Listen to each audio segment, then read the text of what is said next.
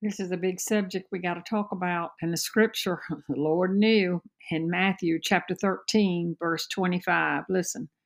And while men were sleeping, the enemy came and sowed weeds among the wheat and went away. Are we not seeing that today? While the church slept, a lot of these theological seminaries and universities filled up with professors who did not and do not believe in the authoritative written word of God.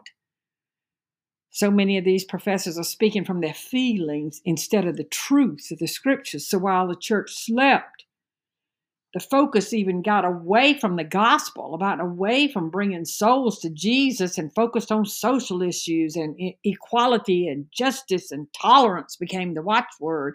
Wake up, church, and get back to preaching the gospel of Jesus Christ.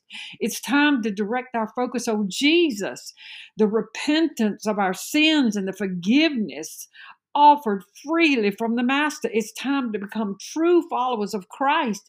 People have got to see that we do more than talking, and that we actually live out our convictions. We, as followers of Christ, know that we are called to be his living image to the world who can't see him. But remember, they can see you and they can see me. There's unrest in the church, and thank God for it. We got to get back to recognizing the power of the Holy Spirit. If the people of God, his church, the body of Christ, would accept and follow Jesus, there wouldn't be any need for a focus on equality and justice. His people will make that happen.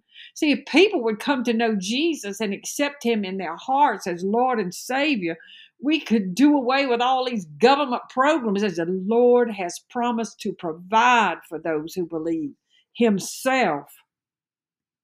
And if you feel you cannot find God in your church, you go into the wrong church. If your pastor's not preaching Jesus and Jesus alone, you're in the wrong church. If your pastor teaches that Jesus is only a way, but not the way to heaven, you're in the wrong church. And if a church does not uphold the virgin birth, the crucifixion, and the resurrection of Jesus, you're in the wrong church. Not sure where your church stands? It's time to ask some questions and take a stand for Jesus. Get fired up. And may I also suggest, get you some good reading material, and get yourself knowledgeable about what's going on. Read While Men Slept by Dr. L. Nelson Bell. It lit a flame in my heart. He wants to light a flame in your heart. The Lord Jesus is flaming you to get up and take a stand for him. Wake up, church. Wake up. In the name of Jesus, amen.